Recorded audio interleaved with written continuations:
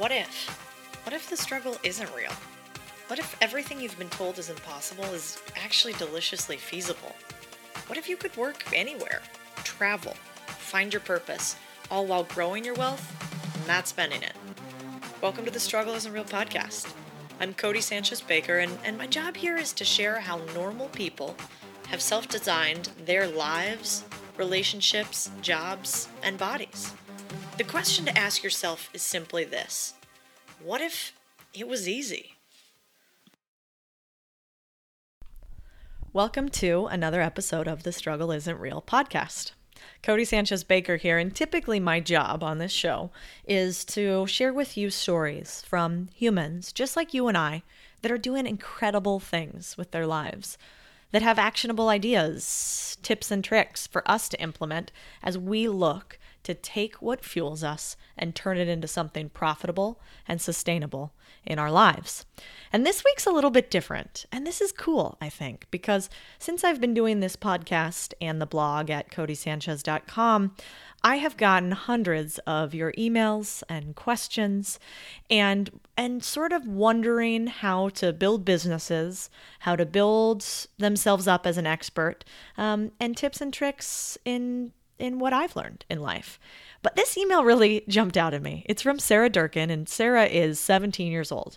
And Sarah sent me a list of questions to answer, perhaps giving advice to my 17-year-old self and someone along her age. And what I thought was interesting is that these questions really are so much more applicable than we think, regardless of our age. These are questions to ask ourselves constantly and questions for reflection.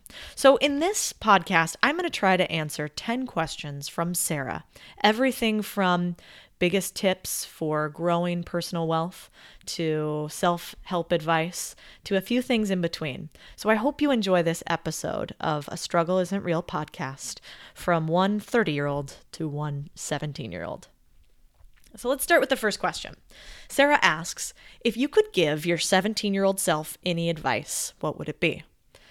This advice actually is not just for 17-year-olds, to be frank. It's for certainly anyone in high school, in their teens, or for anyone that's looking to self-define, that's still trying to figure out who they are. And I'm not sure I've met a human yet who isn't trying to figure that out. And here's the advice that I would give. When I was 17 or in high school or in college even, I wish that I would have known that life happens for you, not to you. That if you swap the life happens to you and instead life happens for you, your entire perspective changes. Because what that makes you realize is that when you get broken up with for the first time, that when you flunk out on your first test, that when girls or boys aren't particularly nice to you in a way that maybe deeply wounds you, instead of holding grudges and negativity and hurt and angst, what you realize is that these things are put in front of you for a reason, and that reason is to help you grow, that life happens for you.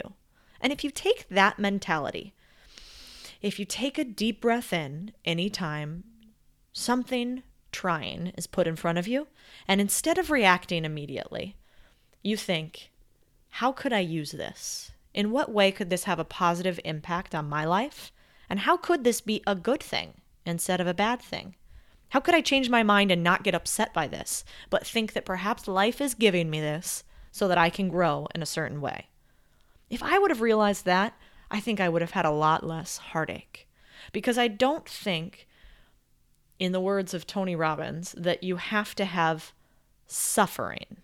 Pain will happen in life. That is for certain. But just because you're in pain about something doesn't mean you have to suffer over it.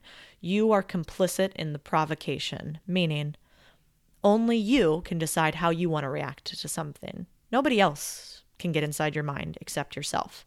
So that's what I would say to you, Sarah, is first, life happens for you, not to you. And the second thing I would say is, if I had any advice to my 17-year-old self, it would be learn voraciously. Take as many experiences as you can, as often as you can, and ask as many questions as you can. Sometimes as a woman in particular, we're told, well, just wait a minute and I'll answer that question for you. Or, guys, pipe down. The rest of the class already knows about this. And I think that's really a shame, because at that age, what you should realize is that curiosity is worth its weight in gold, and that any opportunity for you to learn and grow is such a beautiful one that most people around the world don't get, that we really, as Americans winning the birth lottery, did. So if you remember, life happens for you, not to you, and that curiosity and learning is the most precious thing we can do, I think you go far at 17. Next, Sarah asks me, what were your biggest goals and dreams when you were 17? At 17, actually, I remember pretty specifically, I wanted to be in politics. I was a member of our student body government at the time in high school, and ran for a few different offices therein, and was pretty sure that I wanted to run for public office one day. And so my dream was to do just that. And now it's pretty cool, whether you like her or not. I think it's pretty neat that now we actually have our first female running for president. And so that's pretty cool to be able to see that. But that was my biggest dream, was I wanted to be on the political arena. Then Sarah asks me at age 20. At 20, things changed. I went to college, and this is something I think really relevant for parents too out there, and for students. Nobody else can be responsible for your life except you. And our education system, my mother is a 30-year special education teacher. She's a brilliant woman. She has her master's degree. And we talk a lot about education in my family, and I was so lucky that she prized it so very highly. But the problem with our education system is when you're in high school, you go and take core classes, you learn, biology and math and Spanish, maybe if you're lucky, and maybe you have a job at Hollister or Abercrombie like I did back in the day. And then you go to college, and what do you do in your first year of college? You take some electives, you learn some broad courses, and then you pick the major that may very well define the rest of your life and your career trajectory. And the bummer about that is, I think, when we're 17 or 18 or 19 or 20, it's really hard to know what we want to spend the rest of our lives doing if we've never actually reflected on it. So at 20, the part that was beautiful about life for me was that I was able to graduate with a couple of majors. And so I graduated in political science, public relations, journalism, and I minored in Spanish. And what that allowed me to do is I started off in political science. And through this process of learning and engaging, I realized that that was not something I wanted to start off my career doing. And so then I went to public relations. And I started doing public relations, and I realized, shoot, that also was not what I wanted to do. And by these sort of trial and errors, at 20, I ended up doing journalism, which for me really translated to communication. And that is what I was passionate about doing. And so at 20 years old, I knew that what I wanted to do was communicate with humans. I wanted to engage, persuade, and be a perpetual learner. And that was one of my biggest goals and dreams. The only thing I would say is here, if you're 20 or 17, I would document it. It's what I did and what I've always done. I used to have the hard copy journal, and I would write down every day. Super embarrassing in retrospect, but beautiful for learning thought processes and how to reflect. So I would challenge you to do that now, so you can go back and see when you're 30 exactly what you wanted right now at 17. And now I use a system called Evernote, which is all online, which I love to take notes. This is an interesting question. I didn't actually look at this one, Sarah, before you asked the other. Your question here is, what is your viewpoint on a traditional college education versus real-world experience? Wow. Well, here's the thing. College, to me, has gotten a little sideways because we're teaching to the trade now a little bit, I think, and we're teaching to the test. And what I truly believe in from college and any learning experience is I'm a little old school. I think you learn the Socratic method, or how to ask questions, how to consider a theory or a thought without accepting it, how to form arguments that maybe you don't even believe in, but how to argue both sides of them, and how to spend 4 years in reflection, in questioning, in pondering, and in communication with other humans with no bias and no demand except to expand your mind. That is what I think college should be. And so if right now you're considering college, I would say I've never met a human who went to college and regretted it. I think if you can open yourself up to finding a college that really does put forth a liberal arts education of how to think and learn, you will not regret it. You will be a more interesting human because of it. The only downside there is, of course, the cost is huge, and there's a huge problem, I think, with the amount of debt that we require our youngest citizens to take on or their families. So I would consider a way to get scholarships, look for grants, work through college. But I think it's one of the most valuable things that I ever did. And I pursued a master's program later on in life and had my company pay for it. So I have some blog posts on that. You can look it up. I think the experience with the master's program was almost more important for the network. But when you go to college at 20 or 19 or whatever it is, I think it's hugely valuable because you'll never again in life have a 4-year period for most of us where your only goal is to learn. That is such a beautiful thing. So I do think that's extremely valuable, and I think that it is something that every student should take the opportunity to try to grasp if they can. The next question that Sarah asks is, what book has had the most positive influence on your life? You know, I remember back in the day, the smell of the public library, to be honest. It's one of my favorite places in Scottsdale, Arizona, where I grew up. There's a gorgeous fountain right outside of it. It's this little hidden gem of quietness and solitude and infinite learning. And so there are a few books that I'll mention, but what I would say is these days, I mean, we have access to the Library of Alexandria at our fingertips for nothing. It costs you $0, and it is priceless in its value. So I would say the fact that you're asking about books is brilliant, but latch on to that. I don't read the news ever. I don't watch the news ever. All I do is read books from what I believe to be great thinkers. And with that, I feel like you learn so much more than spending your day through a Twitter scroll. So the most influential books on my life have been, let's call it threefold.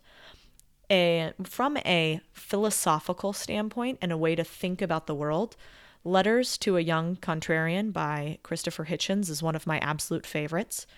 It helps you be okay with being a little weird, and that it is part of the democratic process to question and rebel a little bit, and that rebellion is kind of okay. That book is fantastic and not very long of a read. If you want a very long read, but what one of my friends, Amy Brothers, who's fantastically successful as the head of the West Coast for an investment firm, I recall when I was first starting out working, actually, she gave me a book. She was actually quite hard on me. I'll call Amy out on this. When I first met her, I came on to the investment desk, and she gave me a really hard time and, kind of pushed me more than I was comfortable with at that point. But Amy and I are now fast friends, and she's had a profound influence on my life. And Amy, I'll never forget the day, sent me her Bible, which is Atlas Shrugged by Ayn Rand. And this book has had one of the biggest influences on my life, and not in a political way, which is how a lot of people think about it. A lot of the conservatives use this book as a conservative manifesto, of which they have some points. But I also see it as it is a calling for the beauty of work and the beauty of laboring in something that you love, which I think we were put here to do. And so if you want a book to see the beauty of labor, the beauty of work, the beauty of purpose, and the beauty of finding other humans that share your purpose, I highly recommend Atlas Shrugged. And then the last book is one that my husband is tired of ad nauseum by now, called The 4-Hour Workweek. And this is by an author by the name of Tim Ferriss. And this book I can't say enough about, because what Tim helps you do is as you get more responsibility in life, you can get bogged down in the details quite easily. And what Tim helps you do is cut out the noise, focus on what matters, and take it back to Pareto's principle, which is that 80% of, let's say, the good things in our life, 80% of our success comes from 20% of our activities. So focus on the right 20%. The next question that she asks is, where is your favorite place to find inspiration? Well, I'm a huge believer in the power of place. So I'm a huge believer in surrounding yourself with beautiful things because I think beauty inspires beauty and creativity inspires creativity. And so in as much as I can, I curate the things that I surround myself with. I don't have a lot of clutter. I like things clean, and I like things that have meaning, but that I find beautiful and that mesh well together. And so you'll see that in my house. But there's a place behind my house here in Dallas, Texas, where I go for a run almost every day that I'm here.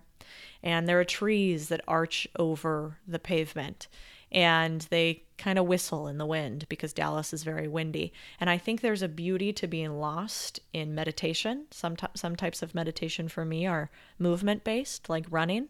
Some are seated-based. But what my inspiration place is running along that path, listening to the trees at dusk or dawn, my two favorite types of day. The next question Sarah asks is, what are your 2 to 3 biggest tips for killing self-doubt and gaining confidence? Yeah, this is huge. If you're able to consistently beat fear or face fear or continue to move even though you are fearful, the world is your oyster. You can do just about anything. So my biggest tips are threefold. 1, every single day, do something that scares you. God, this is an oldie but a goodie, and it's a cliche, but nobody does it. If you are able to do one thing every day that scares you, things will change. So let me give you some examples of things you can do. At your age, you can send out emails like this. Send emails to people that are much more important than I am. See if they respond. Hey, try picking up the phone and calling them. I don't know, maybe somebody who you think very highly of is Warren Buffett. Try to get Warren Buffett's secretary on the phone. Do one thing every day that makes you kind of uncomfortable and maybe sweat a little bit.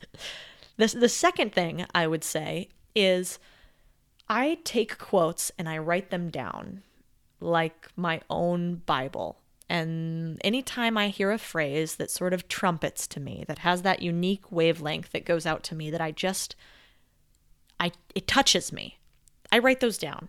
And so anytime I'm feeling fearful, uninspired, stressed, I don't say fearful a lot, I probably would say anxious or stress, I go back to those quotes and I read the words of the greats. And with the sound of somebody else's bravery in my ear, I'm able to move on. And the third, let's talk about self-confidence. For the third thing, to kill fear or doubt or to build self-confidence, I would say the best way that I've learned to build self-confidence is to think about the things that are inside of you that you know to be true, that are powerful and unique, and that you are uniquely skilled at. And find that thing inside of you that you know should be shared with the world and you know you're exceptionally good at. And when you find that thing that's not the job that you have or the school that you went to or the person you're dating or how you look, you realize that if you lose all those things, if you lose your job and the person you're with and how you look and where you work and where you went to school, if none of those things can define you, but you have that inner skill and trait and voice, self-confidence comes. And so I think that means reflect. Reflect on what you are uniquely skilled at, and that belief in yourself will carry you forward. Okay, I love this next question. This one reminds me of one of the members of my team, one of the first people I hired at this last company I'm at. And the question is this: I am a naturally very optimistic and positive person. Consequently, I smile a lot, in caps, she says. In business, smiling is often a disadvantage when overused. What are your biggest tips on controlling smiling to use it as an advantage? This is a funny one. I'll tell a story. So April Reppy, she's a member of my team in Latin America. She told me a story about how when she moved from Arizona to Philadelphia, she was walking the streets. And April has a perma smile on, right? Her face is always just lit up. She has a beautiful energy about her. So she's walking the streets of Philly, and she remembers getting stopped 5 or 6 times. And people would say to her, like, why are you smiling? What are you looking at?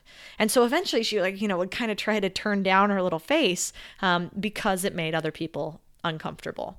And here's my take on this, Sarah. If you are a happy person, a person that smiles a lot, then smile. Don't worry about it being a disadvantage in any way, shape, or form. If you are good at your job, if you are capable, confident, you work hard, you're curious, and you do the job, smiling is nothing but an advantage because it's contagious and people want to be around happy people. So I would say anybody that tells you to smile less, tell them to beat it, first of all. And you can say that with a smile on your face if you'd like to, but tell them to get lost. And all you have to know is that you don't want to be goofy, right? You don't want to be taken lightly by making jokes all the time or playing too immature. You don't want to do that, but having a smile on your face while you're saying something important and profound, nobody can tell you that that's a disadvantage.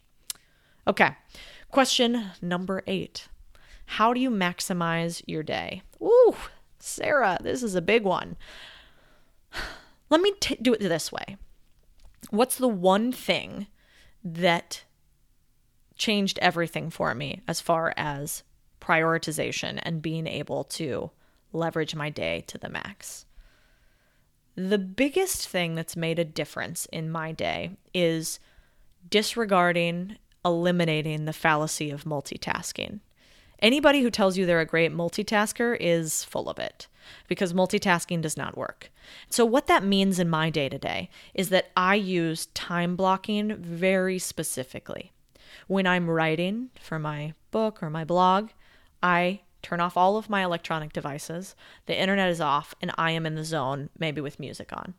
When I need to be calling clients, I try to focus exclusively on that because there is a groove that happens. You get into a workflow, just like you do when you're running or anything else in life, that if you have to stop and go and stop and go, you aren't nearly as productive even if you spend the same amount of time on a task. If you have to move in and out of it, your brain cannot switch quickly enough. So I would say focus on one task at a time and time block. One of my favorite tricks is I actually never pick up my phone, pretty much ever. You can ask my husband or my employees. I will never just pick up a phone call. If somebody calls me, I will always listen to the message and check the emails. If it can be handled by email, I try to do it by email. And if somebody says, hey, can you call me in an email? I ask them to preface what they would like to chat about on the call in the email. And in that way, you are able to control your time as opposed to being controlled by time. If you let somebody else determine what you work on throughout the day, you'll never be successful. And the last question that Sarah asks is this: biggest tips for building wealth? This is another really interesting question, especially if you are 17. It's a fantastic question for a 17-year-old. Really, for anyone. The number one question, the number one thing I think for building wealth is, first of all, in order to have money, you must understand how money works. And so what does that mean? That means, one, you should probably have an investment account. You should understand what the stock markets are. You should understand how to invest and what risk reward means in this way. You should research the companies that are out there in this way. People will say, save, save, save. Absolutely, you should save, but understand money. I'll tell you a story. I was a journalist, and I was in Latin America. I was in Mexico, actually, writing stories about human trafficking. And in La Ciudad de Muerte, which is Juarez, it's the city of death, and it's the city of murdered women in particular. And I was writing these gut-wrenching stories along the border, and I was jaded, and it was hard for me at that time. And that's when I realized that maybe journalism was not the right pursuit for me because I wasn't having the impact I wanted to have. And I was becoming a little bit of a calloused human being. And so I thought about it a lot. I was alone, writing stories quite a bit. I was in Mexico. I was in rural areas without cell phone reception. And I took some time to think, okay, if I want to make an impact on the world, how do I do it? I thought I did it by telling people stories. And for some people, that is the way to do it. But for me, it didn't feel right. So I said, okay, what changes things? Power. Okay. How do you get power? Well, powerful people typically have money, right? And where the money flows, the power flows, and where the power flows, change happens. And so for me, I said, I want to consider finance. Because if I can understand money, then I can understand power, then I can donate to my causes, and ultimately perhaps have the money and the power to change things. Because I think it is a fallacy for us to not be financially free, have financial freedom, and try to help others. I think that's backwards. I think you have to try to have financial freedom so that then you can really give back and make a difference. So I would say understand money. At a young age, if you can open an investment account, if you can learn about how to accumulate wealth, it's much more simplistic than you would imagine in this way, then I think you go very far. And the last thing I'll say is this. The most important thing that I've ever done in my career in any way, shape, or form is what this email represents. It's reaching out to humans that I find interesting, that I find have skills I want to grow, and asking them questions. Because the thing is, if you don't ask, you will never receive. So my motto has always been, always ask. And if somebody says no, it really just means not now. So with that, thank you all for listening today. I hope this was helpful, and I'm so excited to hear all of the questions that you continue to throw my way.